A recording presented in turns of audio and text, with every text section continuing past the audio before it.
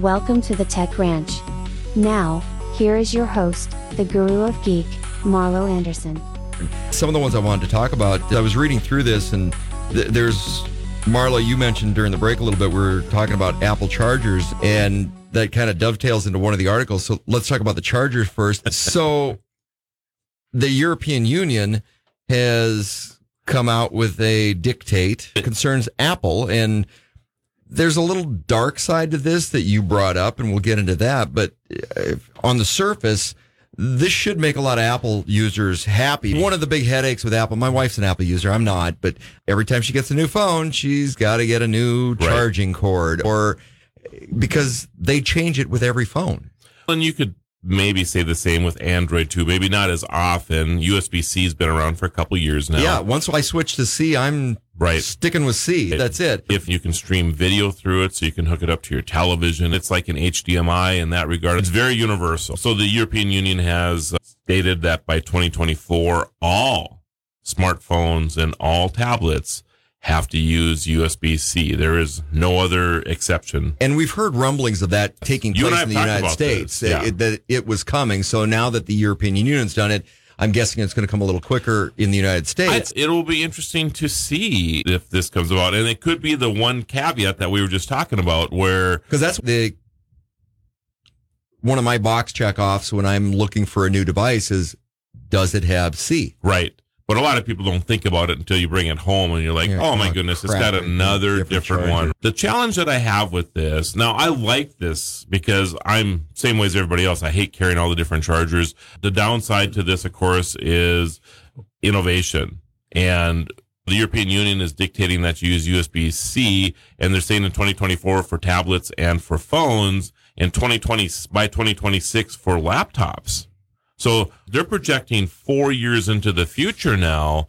I don't know of any USB cord that has lasted 4 years because there's usually the next iteration of things. So one would have to think that they're going to continue to get better. So does this stifle innovation because all of a sudden now the European Union is not going to be using anything but USB-C for the foreseeable future? What happens when you take away that innovation piece and take it out of the private sector because you're subsidizing it or you're mandating it, and that takes away the private sector's ability, inspiration to innovate? You've taken that out. Yep. So I don't know. On one side, I'm 50-50 on this because I'm going to love, if the United States were to do this too, hey, Marlo, my phone is dead. Can I borrow your cord? Sometimes I don't have the right cord with me. Well, I usually do because I have a whole gadget bag I carry with me. I have it right here. Okay. Are you ready? Yeah, we didn't go down our usual rabbit hole. We were talking about production of products coming back to the United States. Chips and such. Of course, the chip shortage really brought this to light. I just seen video of, I think Ford had rented out one of the racetracks to store their vehicles on because they're waiting for chips. It's $2 billion worth of pickup trucks sitting there waiting for chips to be delivered. So GM had actually started sending out vehicles without all the chips. I ran into a guy back in August that had a brand new Yukon, and it didn't have the air-conditioned seats. It didn't have this. It didn't have this. It didn't have this. So they're shipping them out. They're like, and then take it. We're going to deduct that off the cost of the vehicle. And then when that chip is available, you'll get a recall notice and come in and we'll put it in for free. Okay. So Intel is building a $20 billion computer chip facility in Ohio. And this thing is huge. Now, I'm just looking it up for the second time here because I know that you and I talked about this a while back. It's a 1,000-acre site just east of Columbus, expected to create 3,000 company jobs and 7,000 construction jobs, support tens of thousands of additional jobs for supplier and partners. This is going to significantly impact Ohio and Columbus, but $20 billion going into this chip manufacturing facility coming to the United States by Intel. Well, if you think about it, what do you need to make chips? When I first heard of that, it was like, why would you put chips in the Rust Belt? But then think of where the chips are going. So the auto industry, of course, huge in Ohio. Michigan's right there. Indiana, Illinois. They're there. So that piece of it. But you need energy. a lot of it to make chips, and you've got the Marcellus shale play right there, and then you need water, and you've got Lake Erie right there. It makes a lot of sense to locate in that area. It's quite the deal. They announced this in January of this year, coming online at the end of 2025.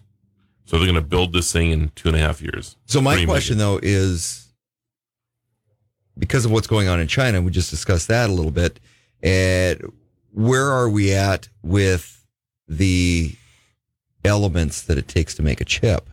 So all the rare earth elements that go into a chip. Computer chips aren't really, it's all the other stuff around them. Silica is the biggest deal. It is mostly silica, but it's about getting those resources. Right.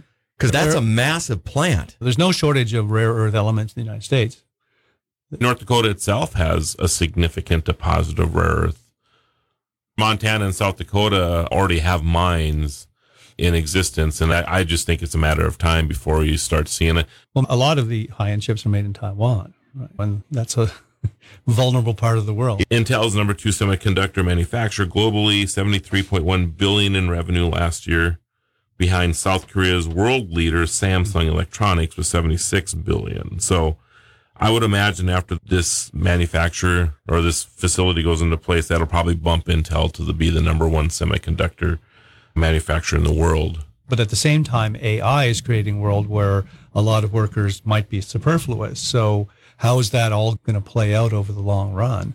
And is AI going to enable the fellow who ran Google, wrote the book with Kissinger about AI? He sees AI as everyone's personal assistant, really. I see it that way too, actually. Yeah, he wrote The Age of AI and Our Future, Eric Schmidt.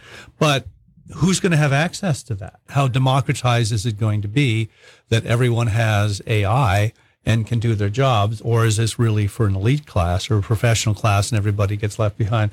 As well as the biotechnology, people will be able to increase intelligence and all sorts of things.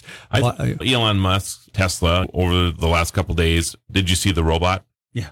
So the robot this year was on its own power. Last year they had somebody dressed up in the robot. This year it actually walked out on the stage by itself and waved at the crowd and things. Humanoid, looks very much like iRobot. I just could not believe when I looked at that robot, and I was just thinking that right away. But which is better than Terminator.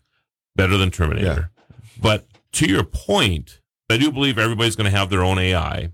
You're going to have this artificial intelligence that's your assistant. We already do with the smartphone. We do, but it's going to get better and better. Where this person's going to make your doctor's appointments for you. Then I wonder if it's going to be something like Lyft and Uber, where you can get gig type of jobs, right? So your robot then will go to work for you, right? And able to get these jobs. And then if you're a person with means, you have the ability to have better robots. And this is where I think the divide will come in, where, you're going to have people who are still working manually, that you and I are out there flipping burgers or whatever it is, but the person with means has their robot going to flip burgers for them instead.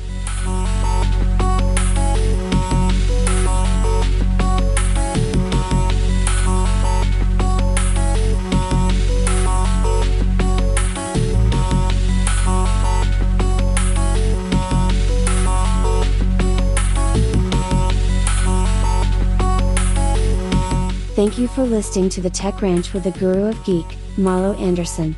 This has been a Q1 Network production.